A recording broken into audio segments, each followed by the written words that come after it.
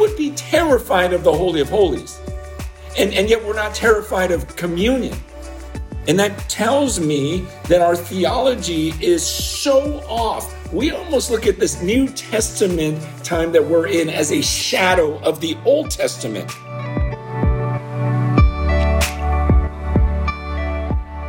Well, hello, friends, and welcome back to another episode of the podcast. It's Jason Ballard here, and today we get to sit down with Francis Chan.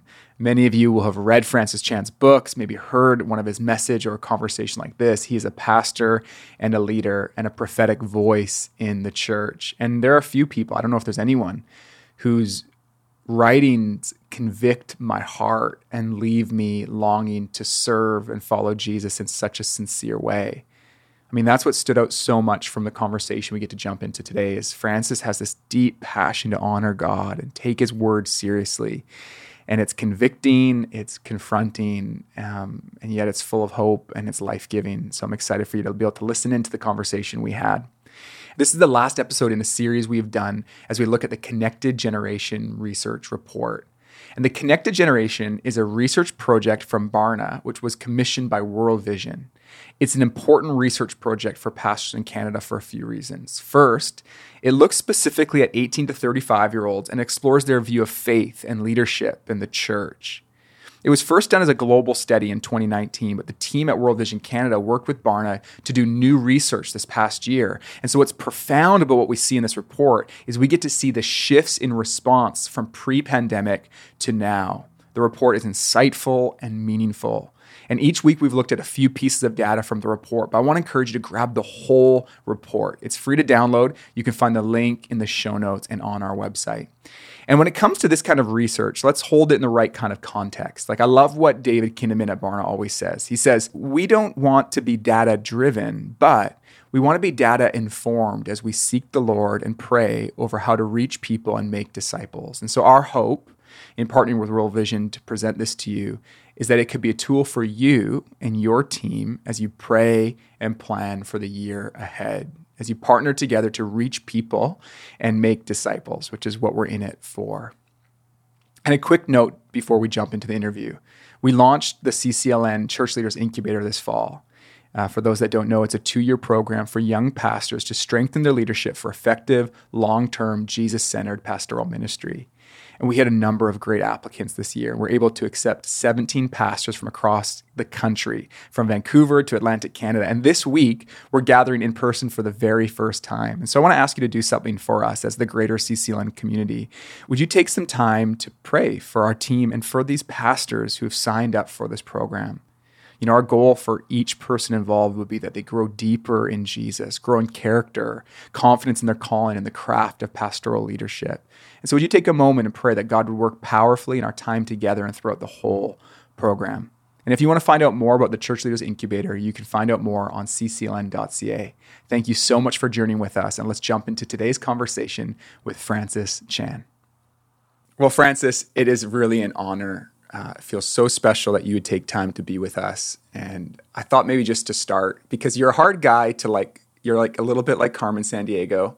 Where in the world are you? I thought maybe you could just give us a window into your life. I don't know, like what, some of the ministry, family, geographically, even where you are. Just give us a little window in. Yeah, we're in the San Francisco area. We're back here. Some of you may know we left for Hong Kong, a little over a year ago, not longer than that, almost 2 years ago. But anyways, our visa couldn't get renewed. We had all sorts of issues. So we had to come back to the US, and we were super sad about that because we were loving Hong Kong. There was my wife and I, 6 of our children, 2 son-in-laws, 2 grandkids. We were all in Hong Kong together. Beautiful. Just planted some churches out there and then had to come back here. But now crazy things are just starting to happen here. And I'm finally going, okay, now I understand why God has us back here. These last few weeks, even it's just been powerful. It's just been good. Wow. It is such a special thing to think about moving with son-in-law, grandkids. Yeah. Like that's a pretty special, it just seems so unique to be able to do mission as a family like that. No, it's like nothing I ever dreamt of. And it's weird because we didn't even invite our married children. They just prayed and felt like God was saying, we're supposed to go with you. And so then, my wife just starts crying, just blown away, like, God, who gets to take a family of 12, overseas and move there and just figure it out from there? Like, that's such a blessing. I never even dared to imagine something like that back when I, first fell in love with Jesus. So it's been a rush. Beautiful. And then what are some of the ministry things here or life things here that most are filling your imagination and are bringing the most excitement right now? Yeah, I mean, right now, just outside, we've got like 80 young people that are all headed into ministry, and we're training them for a couple months, and we're trying to mobilize them. The city I live in is actually Fremont, California, and Fremont has the highest concentration of Afghans, people from Afghanistan, outside of Afghanistan itself. So we've got tens of thousands of them, and then refugees will be coming, and with everything that's going on, and thinking, man, how can we love on them? How can we care for them? How can we show them the love of Christ? And so how do I mobilize this army, and what do we do? And how do I train up these young people for a lifetime of ministry? Because they've all kind of went through the YWAM, DTS high of, man, I was on a mission. And what so often happens is that becomes a peak in life. And then it's all downhill from there. Now I got to settle down, get married, get a job, have kids, and less to the kingdom. And I'm trying to train these guys up. Go, no, it doesn't have to be that way. I'm actually doing more as a married man. And now with all of my children, we're able to be an absolute army for the kingdom. It's not about huddling up and just focusing on your family, but really focusing on the world and introducing them to people who work jobs, and actually are killing it in their workplace, excellent in what they do, and yet they are 100% missional and all about eternal things. And so trying to guide them into this lifestyle where the church is actually alive and vibrant and not just a place you go to listen to a sermon. And I'm just pumped. I'm pumped about raising up this next generation. A lot of important energy and conversation is going to the question of how do we raise up the next generation of ministers? Like on a very practical level, there's like a practical need, like boomers retiring, new generation taking it. But then on a spiritual level, I mean, that's always been the task, right? Of empowering the next generation of missionary disciples. And just curious, because one of the things I want to chat about with you for a little bit, if you're up for it, is looking at, your few decades of ministry and thinking how maybe have some things changed over that time. And I wonder, even just reflecting specifically on this idea of like raising up church planners or raising up disciples, and you're doing training, like what are you feeling? Like how are you designing training for disciples and pastors now that might have been different than even a decade or two before? Yeah, it's way different than when I started. When I started, everyone was dreaming about the mega church and, how do we get, be cool and, look right and, attract people by, famous people coming in, whatever, that whole model of things. And now we're just in a time where people really aren't looking for that. They're not trying to find a church that looks a lot like their world. They actually want to experience God himself. And they want to meet people who actually live differently. And so much of my training is discipleship based. And it's not just a classroom, but it's introducing them to people who live radically. It's not people that just have a lot of head knowledge about the Bible. And so when I decide to become a pastor, I go to a school that just educates me on the Bible. And that's great. That's wonderful. You can never get too much Bible. I don't think, well, maybe you can. Okay. Because you don't have time for other stuff. But we weren't concerned about the lifestyles of the teachers. Like Hebrews 13 talks about, honoring your leaders and considering the outcome of their way of life and imitating their faith. So there was something about the faith of the leadership people. Were they living by faith in such a way like, I want to be like that guy, rather than I want to know everything that's in his head? It's like looking at their lifestyles. And so we have guys that are working at Google, at Facebook, or that own just large, developments of land and excellent in the workplace, but are very eternally minded. And I want them around them. I want people whose kids are actually on the campus making a difference, and husbands and wives working together, doing crazy things for the kingdom, and not just guys that are paid by the church, to sit in an office and put together a sermon, which is a good thing. But I just think we get a lot of that. Let me introduce you to people that have done some pretty wild things with their lives and have actually increased in faith, rather than I was radical at 21 and now I'm a good teacher. So it's more life on life, and ask these moms how they did it when they were raising babies and how they were involved in discipling other people, and let them tell you stories about the crazy things they just went through. So that's more of the way, to me, of raising this next generation. It's more about lifestyle, and for us to look. Even before these young people came, I'm speaking to our church and going, are you sure we want to expose these people to your life? Is there any radical element of it, or have you compromised and been playing it safe? Because that's not what I want to show these young people. I have this memory. I don't know if you remember visiting Vancouver, but you popped up for a Canada Day worship service, like a unity event. And in the back room, you were there talking with the worship band, and I'll just never forget it. You said, like, hey, we're about to go to war together, and like, we need to be unified. And just if there's something like, I don't want to put words in your mouth, totally hidden, remember that, but something totally hidden, or just don't worry about it. We can play without drums, or like, you weren't calling out the drummer or whatever, but you were like, listen, like, we just don't want to go into this just so casually.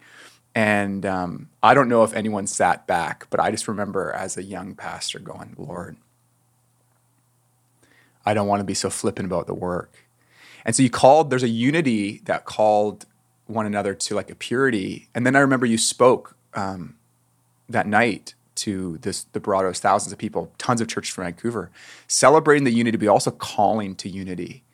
And I know that's been like a really deep conviction over the last number of years for you. What is this, to explore this theme of unity? I wonder if you give me a window into your heart. I don't know if you remember that event at all, but I do. After you said it, I remembered it, because I remember talking about, I had just read the story of Achan, and because of his sin, like, everyone got slaughtered. All these people died over this one guy's sin. And so that's, I think, the passage I went to that day, and just telling that worship team, like, hey, don't screw this thing up for us. No one knows if the bass player's not there. Like, I don't even hear the bass that much. It's just sit out. Like, there's something spiritual happening. You could kill this thing. Yeah. And then I loved the focus on unity. But to be honest, back then, I don't know that I cared that much about unity. I did. Obviously, it's in the Bible, but I didn't understand how important it was in the mind of God and how critical it was in order to change the world. Obviously, I had some understanding and I could speak to it. I'm just saying I'm at a completely different level on that now, where I'm going, wow, this is what grieves the Holy Spirit of God. The division in the church is grieving God himself. This is his desire, and he says this is the way we reach the world.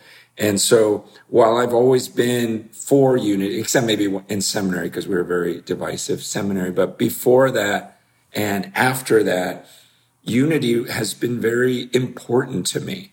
But now it's just at another level. As I dig into the New Testament more and more, I realize this is not just a cute little theme of, oh, can we all get along? It's critical. I don't know how we are going to have any impact on the world without unity.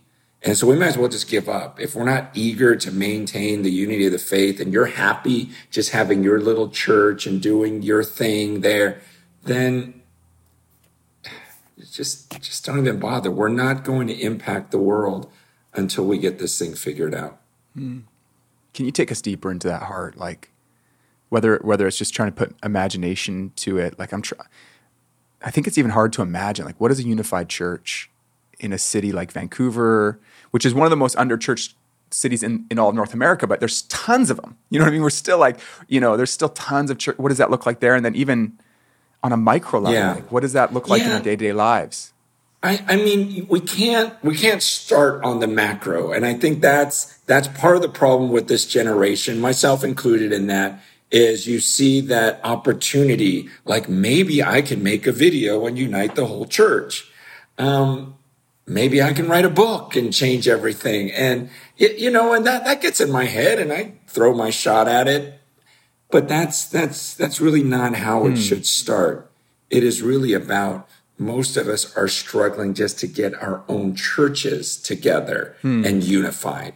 And you have all of these young people, very, very opinionated. And how do we get them to maybe not believe everything that they think and maybe consider that you could actually acquire truth better by being part of a body and coming under leadership, and that your best shot in understanding truth is not by just sitting in a room by yourself with the Bible, but it's actually in unity with other brothers and sisters and teaching those things, but living it out in a deep, deep love for one another.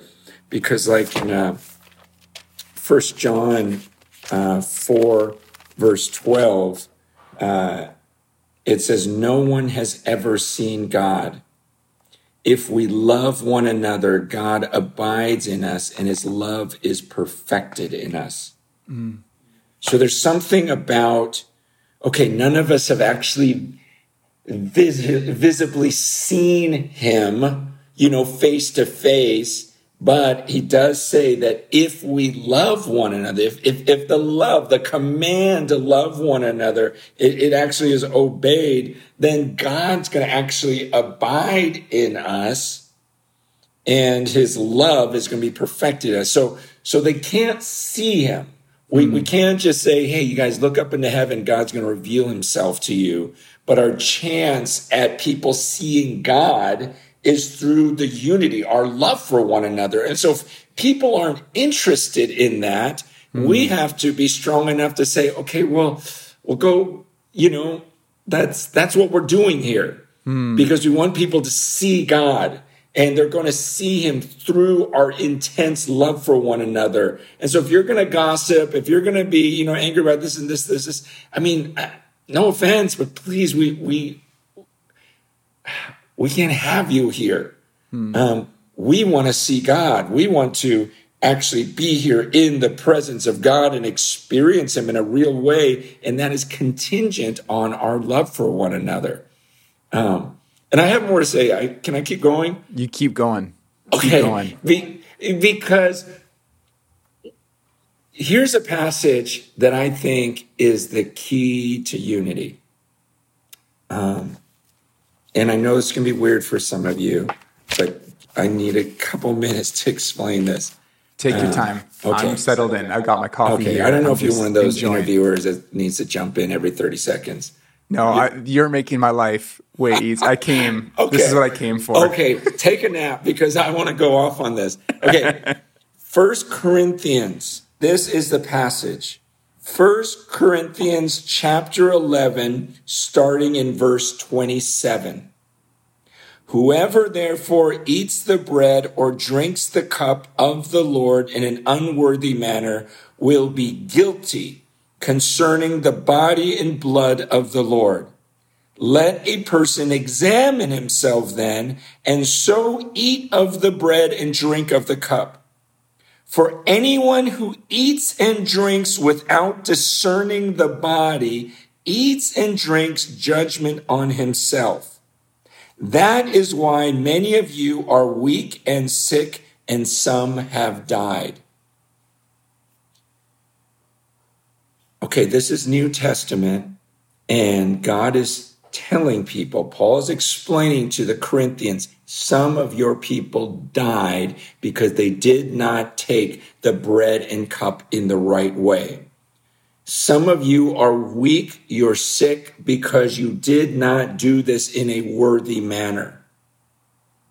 Okay, right now, I don't know what it's like in Canada, but, being in San Francisco, people are obsessed with COVID, terrified of COVID, and you can't eat unless you're vaccinated. It's intense. And I'm not arguing that. I'm saying yes, because there's something real going on and people are dying.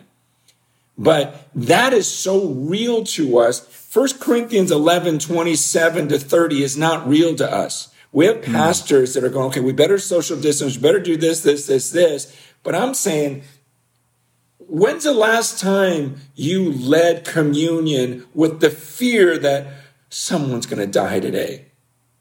I could have a lot of my people die today. It's like going into the Holy of Holies. Okay, but even in a more extreme way, because the Holy of Holies is a shadow. Hebrews 8:5 says that was a shadow. We would be terrified of the Holy of Holies.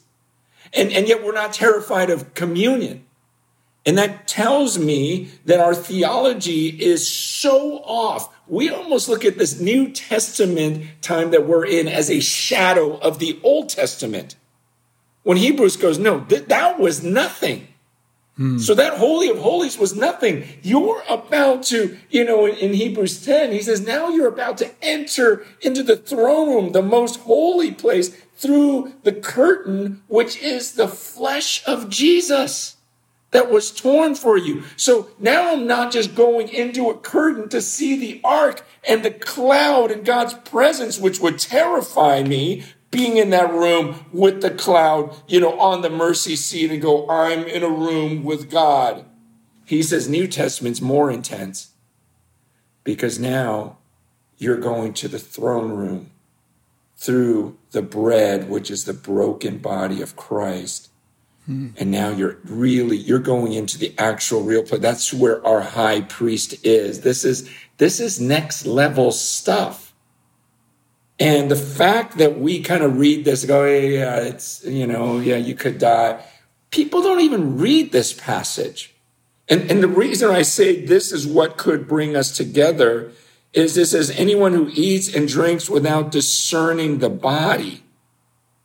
Now that could mean the actual bread and cup and I believe that there's a meaning in that. But if you look at the context of 1 Corinthians 11, it's about division and it's about hierarchies of who's more important than who. Oh, this person's more intelligent or this person, is more gifted or this. And Paul says in verse 20, he goes, that's not the Lord's Supper you guys are eating. Don't even call it that. In fact, that's why some of you have died because you so disrespected it.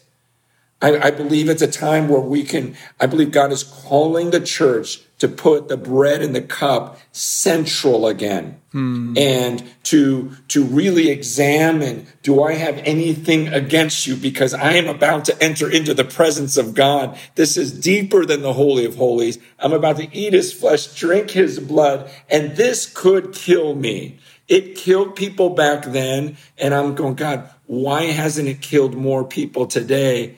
And I wonder if it's just his grace on us that so many of us are oblivious to what the Word of God says. People like me have read it and not taken it seriously.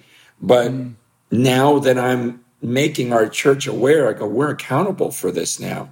And we better be careful, and we better make sure there's no bitterness in this room. There's no hierarchy. And I'm not looking at other brothers and sisters who may be walking into a building that's labeled Lutheran or Baptist or Anglican and going, they're not one of us. I better be very careful and recognize the body of the Lord, because I don't want to eat and drink judgment upon myself. And yet it would be my thrill, as terrifying as it would be to walk into the Holy of Holies behind the curtain. That would be the most intense thrill of your existence, to see the glory cloud appear at the mercy seat and be in the room with Almighty God in a greater, thicker presence than you were. I mean, God was with the high priest before he walked in there, but when he walked in there, it was like another level.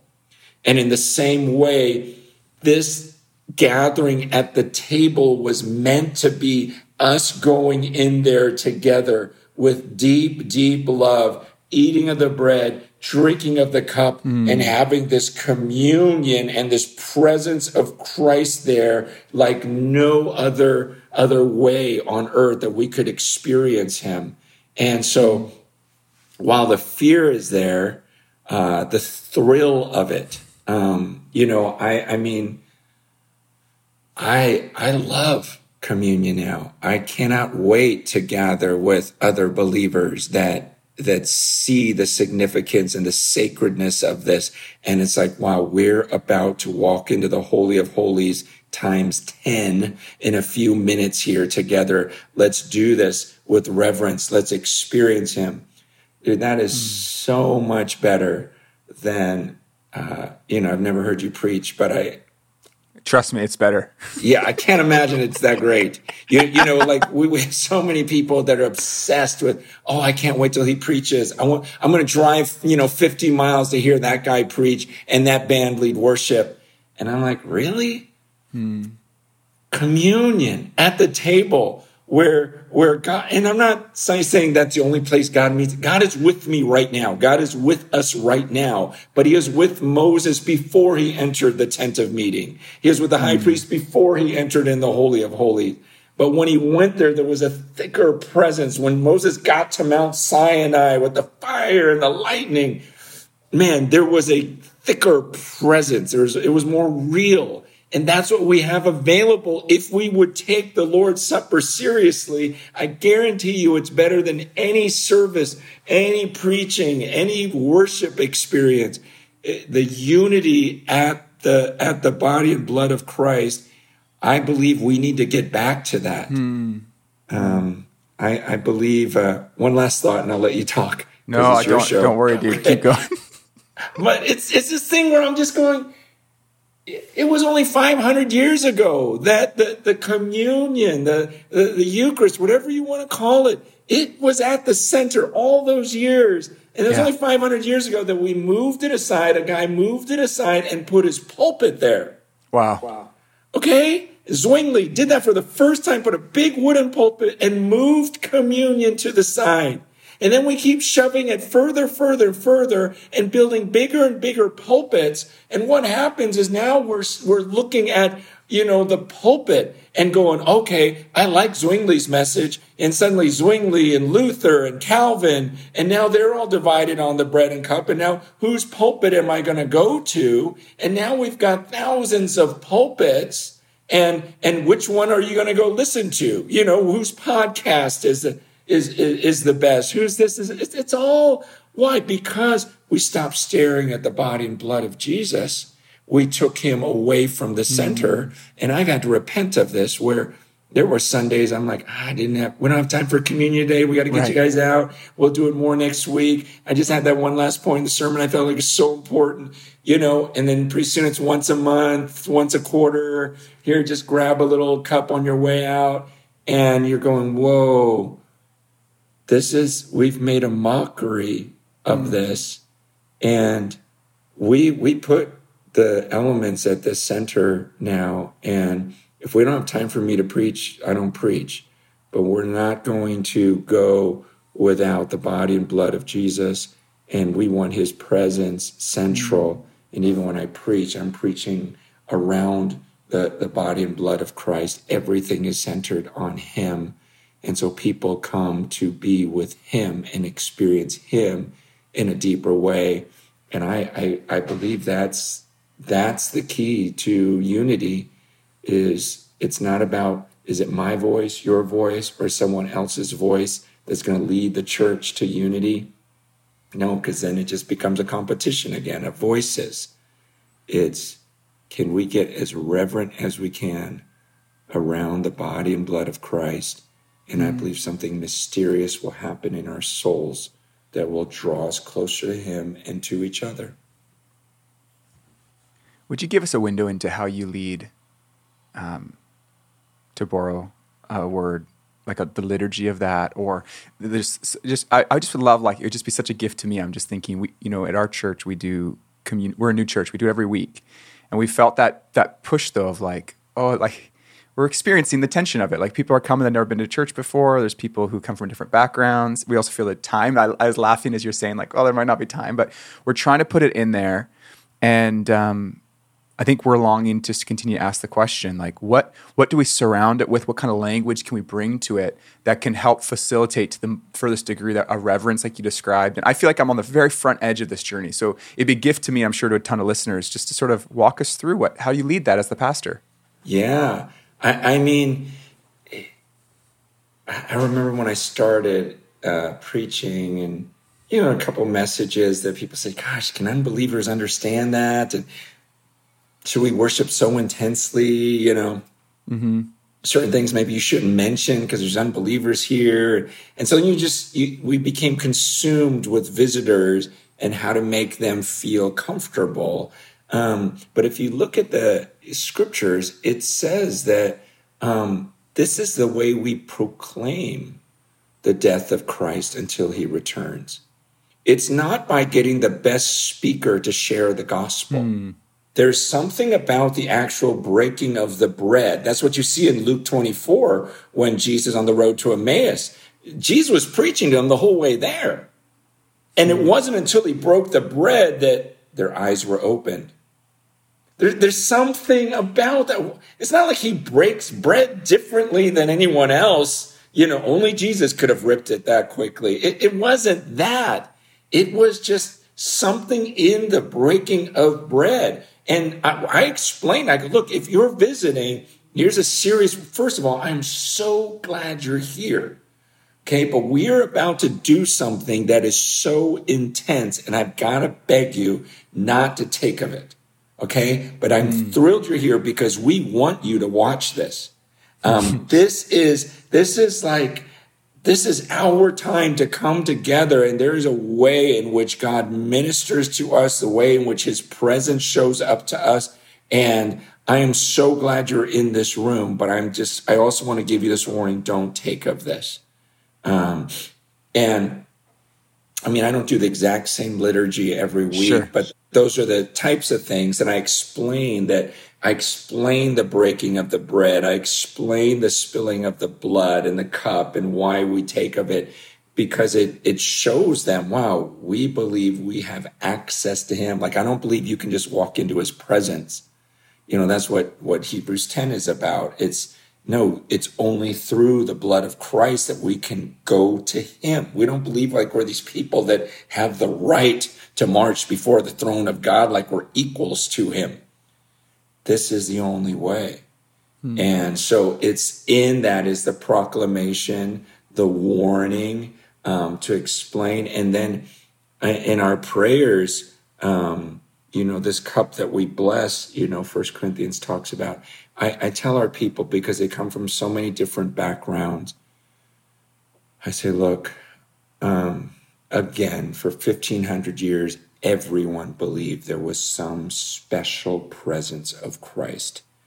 There were some discrepancies of people saying, no, it actually turns into flesh and blood. There are many who believe that.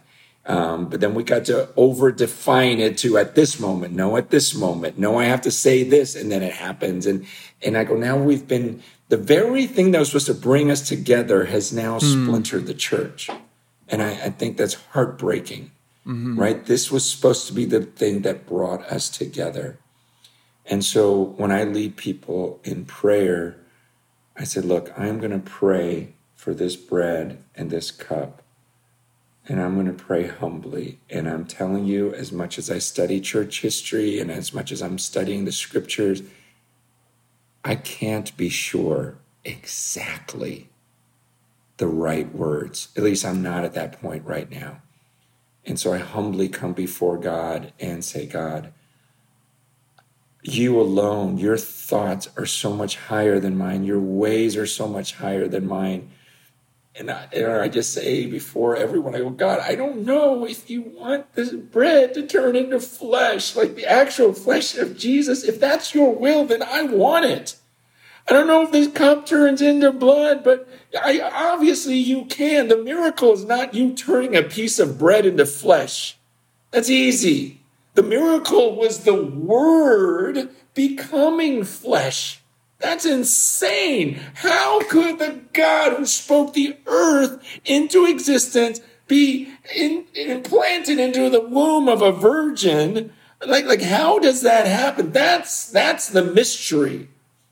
But God, whatever you do with this bread and cup, as much as you want to do, I want it all. All I know is I want to commune with you. We want all of you that we can have. And so, Father, please bless this bread, this cup from heaven. However you do it, we surrender, and we are just saying we want all of Christ, and we are doing this in remembrance of him.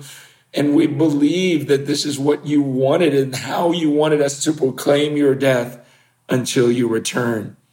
And so that's kind of the prayer, obviously not exact words, but the heart of it, the spirit of it, that we're calling people to become more sacred at the table. Because I think even those who have a set liturgy, while you may have held on to that liturgy, have you held on to the sacredness and the fascination of it week after week? I think while we are all divided, even reformers are all divided, and the more traditional churches are divided, I think we can all stand on common ground that we all agree there should be a greater degree of reverence around the table for all of our people. And can we just start there as a starting point of, whoa, I didn't recognize the seriousness of the warning, the potential death, the potential encounter with God at the Eucharist. And let's just really humble ourselves and confess any superiority over another group of his children before we take up this bread and this cup. Do you make space in your gatherings as you're approaching the table for that one to another, whether it's repentance or reconciliation or prayer ministry, or is there a, I'm trying to let the whole imagination of this play out in my head. How do you make that kind of space for one another? Yeah. Like this week, we just, had someone playing softly. I go, look, let's be careful. One, you don't want to just rush in there, but you also don't want to not go there. I mean, that's crazy. This is our union, our moment with Jesus. And you're going to miss out on that because you're going to hold on to bitterness. This is what causes us to fix our conflicts, to reconcile with people. It's you're not keeping me from that communion. I got to have this. And so we give them some space that maybe right then they need to confess some things. We'll have elders, leaders there, like this past Sunday, say, if you need to just get some things right, need to talk it through with someone first, talk to them. But a lot of that, we're trying to train the people that this isn't like a 2-hour thing. The only time you use your gifts and the only time you fellowship, there should be, church doesn't end at the end of this. This is a sort of climax, but we use those gifts and we make time to encourage one another with our spiritual gifts, as well as confess our sins to one another. We're trying to just make that everyday life. And this is just our gathering for the Holy Communion that we're doing. But for too long we've just looked at, I go to church for that hour and a half or however long it is, and we're just really trying to kill that mentality in our people. Thanks for that window into your community and for sharing that. One of the things that I've found very interesting about your public journey of ministry, I read Crazy Love, and then I read Forgotten God, and I followed along.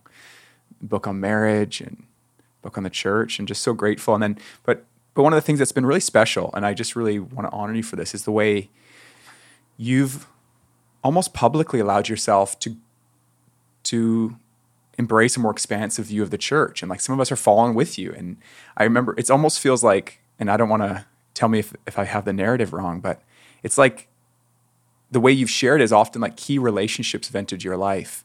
I've heard you share about IHOP and Mike Bickle and Andy Bird and going on trips. I remember at Alpha Conference, you talked about praying at what seemed like more of a remote village and seeing the miraculous. And then you going, I can't now leave that out of my view of God. And I just wonder if you could kind of like point to a few of those maybe relationships or moments in your journey, or because now you reflect on decades of ministry where you get to take with you now this new expansive view of God and his church and his work on earth.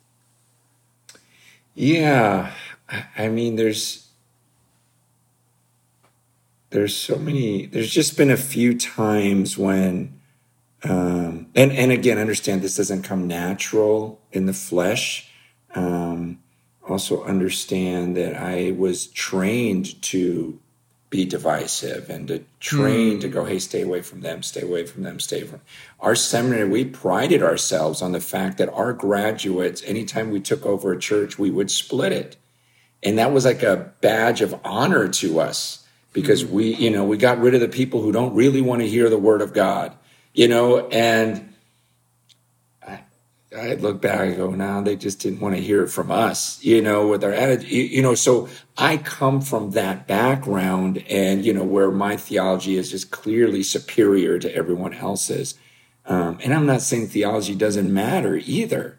I'm just saying the Lord has humbled me, and I've met spirit-filled people where I look at their life and go, whoa, their lifestyle resembles that of Christ more than mine does. I don't know what to do with that. I start speaking at different conferences of, denominations that I had theological differences with, and I sincerely just found people that I loved. Go, gosh, everything in me, is saying this is a brother or sister in Christ.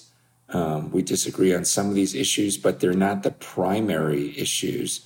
And I can tell by their lifestyle and just they're spirit-filled people. But here's the thing, we can say, oh, this is great. I want to be friends with all these people. And there's a price. There's a price to be paid. And you got to understand this. So you mentioned Mike Bickle. So yeah, the more I got to know that man, the more I realized this is a man of God. And so let's say I have 1,000 friends or followers. You would think that by becoming friends with Mike Bickle, now I've got 1,001 friends. No. I actually go down to about 501 because half of the people that were my friends hate Mike Bickle. And so now they hate me. And so it's like, okay, I lost a bunch of friends. So was it worth it? I go, yeah, because it's right. Mm-hmm. And I don't just ditch someone because that's going to cause my following, or whatever you want to call it, you got to decide what is right in the eyes of God and not be freaked out by all these other people will leave me. No, if that is a daughter or son of God, then I'm going to stand by his or her side, and we'll talk about issues, work it out. But I'm not going to ditch you because I'm afraid that my circle is going to leave me. Those are some of the decisions that you're going to have to make as an individual, who you fear and how much you value unity in the body. And those who leave, they're going to miss out on the power that comes from those of us who are fighting for oneness. And again, I'm not saying we're ignoring holiness and truth. Like you started this talk off with explaining what I did in that back room, green room with the band. Like, I care very much about holiness. In fact, I don't want to be on a stage with you because you'll screw everything up if you're not living that holy life. Like, I'm still that same guy, but I'm trying to understand where people are coming from and loving them, and then confronting things that I see just as they confront me. But in that process, there'll be things said about you, spoken about you, and you got to just deal with it and go, all right, you say what you want, but just be careful when you take the bread and the cup. We need to be careful that if we're not discerning the body properly, I don't know. I'll just leave it at that. We need to be cautious about this.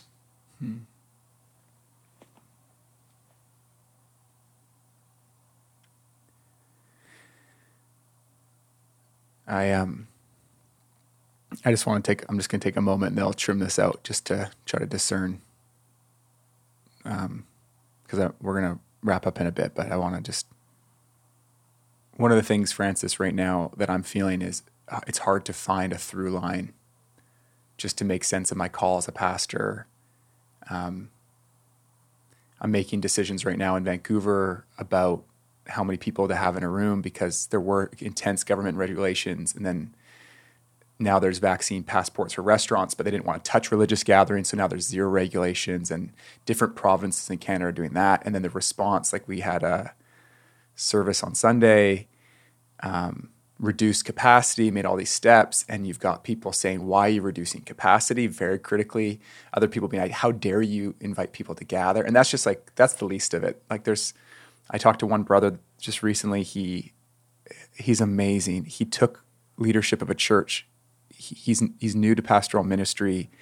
He's had tons of years in professional world. He took a pay cut to love the church, to help bring leadership. And then now people in the church are being so critical, like, you're not the right guy. And I was like, why would this guy keep going, And then there's even way more intense examples of just whether it's criticism or just real sorrow and heartbreak, own loss in this season while trying to lead people through mass scale loss and hopelessness. And I say all that just to sort of say, Francis, like, what's the through line? Like, what's the way forward for a pastor saying, I just want to be found faithful for the next 20, 30 years? This is good. First, I'm giving you some highlights and great things that are happening, but also understand, when I talk about befriending one guy and losing these other friends, that's not fun for me. Yeah. I got so sad a couple months ago, just a dear friend that's just like, well, if you're going to be connected with, actually was Mike Bickle, then we're done. The elder in the church, like, whoa. Okay. All right. All this stuff, and I don't even go on the internet anymore. It's hurtful. I'm human. And so it's just crazy the things people are so quick to say and accuse you of when you've spent the last 30 of your years of your life, like, trying to walk so closely with the Lord and live a life of integrity, and you just get slammed for something. And I'm going to get it through. I have all these years under me, so I'm not going down. Okay, I'll get down, at moments, but I'm not going down. Okay, but I'm thinking about a lot of you younger leaders that don't have that same decades of foundation, and now you're getting slammed, and the division right now, whatever the issue is, there's so many things that divide the church. It's rough. It is super, super hard. Here's something that may help you. I grew up in a generation that really defined success by numbers, whether we'd say we don't care about numbers, but everyone did. But the other day I was reading Matthew 17, the Transfiguration. And it dawned on me. I thought, God, how come you only took Peter, James, and John up there? And weren't Peter, James, and John going, gosh, I wish Philip could see this. I wish, Judas could see this. I wish, why just Peter, James, and John? They were on a mountaintop and they saw his glory. And then I was looking at John 13 through 17. In John 13, in the context of communion, Judas leaves, and it says he leaves, and then Jesus gives this discourse of John 14 to 17, which is the most beautiful, intimate. If I was in that room, just, are you kidding me, Jesus?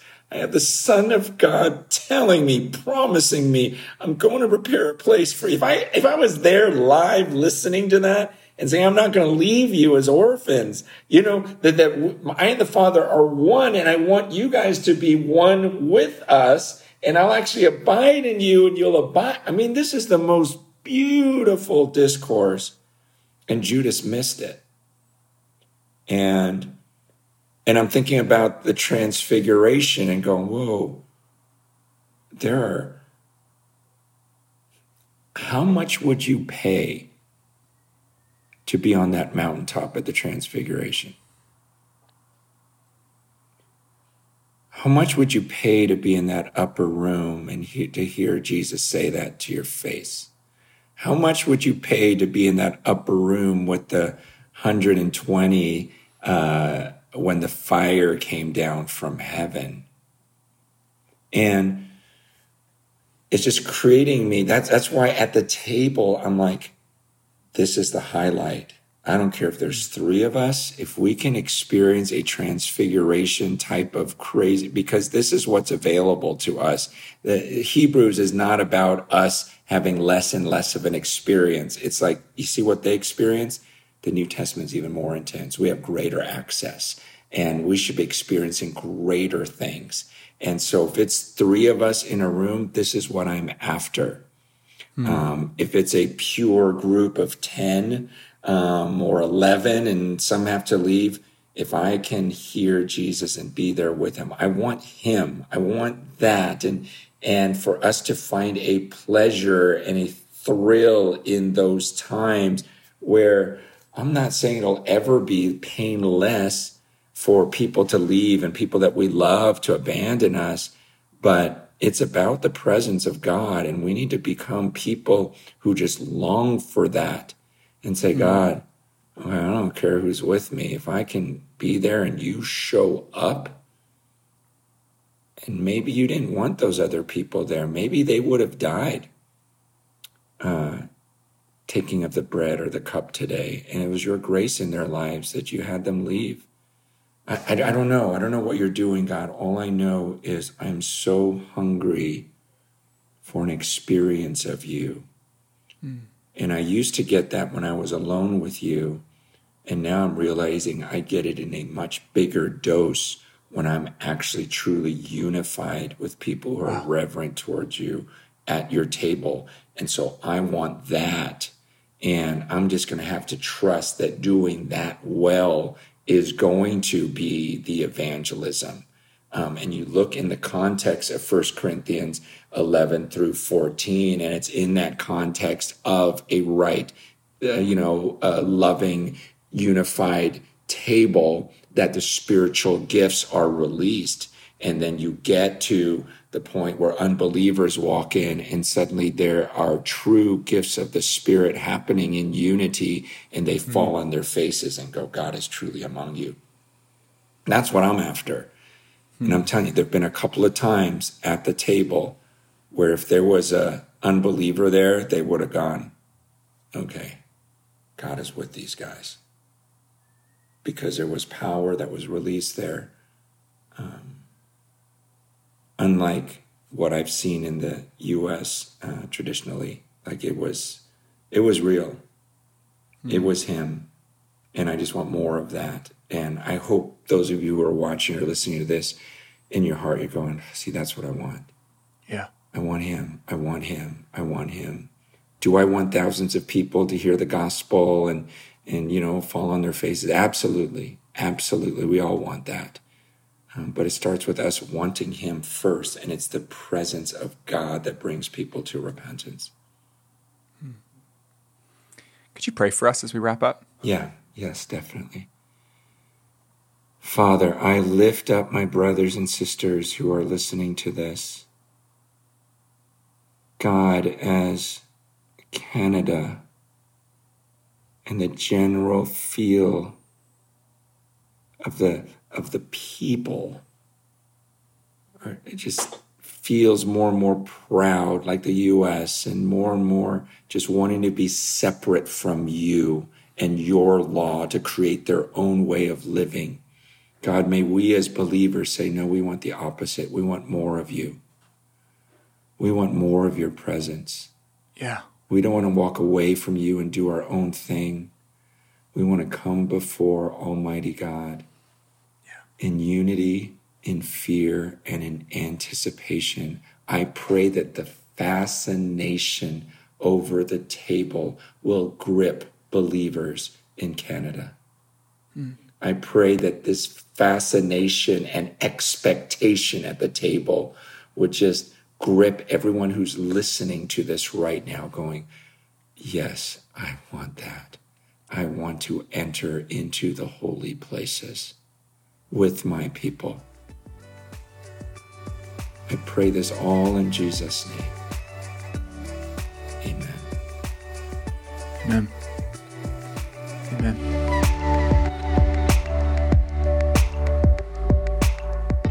Huge thank you to Francis Chan for making time to invest in us through today's conversation. Francis just released a book called Until Unity. I've got it in my hands right now, and I want to just read to you these chapter titles. Listen to these. It's what the Trinity wants. It's what you want. It's what the world needs. It starts with repentance. It comes with maturity. It survives with love. It requires a fight, and it must start small. If that doesn't make you want to buy and read this book, I don't know what will. I'm sure it's available wherever books are sold and online. Hey, next week we don't have an episode because we're heading back into our bi-weekly rhythm for the rest of the fall. But I want to give you a window into some of the guests we've got coming up ahead. We've got Rich Velotis, Sid Coop, Alan Hirsch, Pete Cesaro, and more. And as we wrap up, I want to say thank you to you, the listener. As always, so grateful for your feedback, your comments, for sharing this podcast, for your encouragement, and the stories we're hearing from you as you're leading churches in our country. We love you all a ton, and bye for now.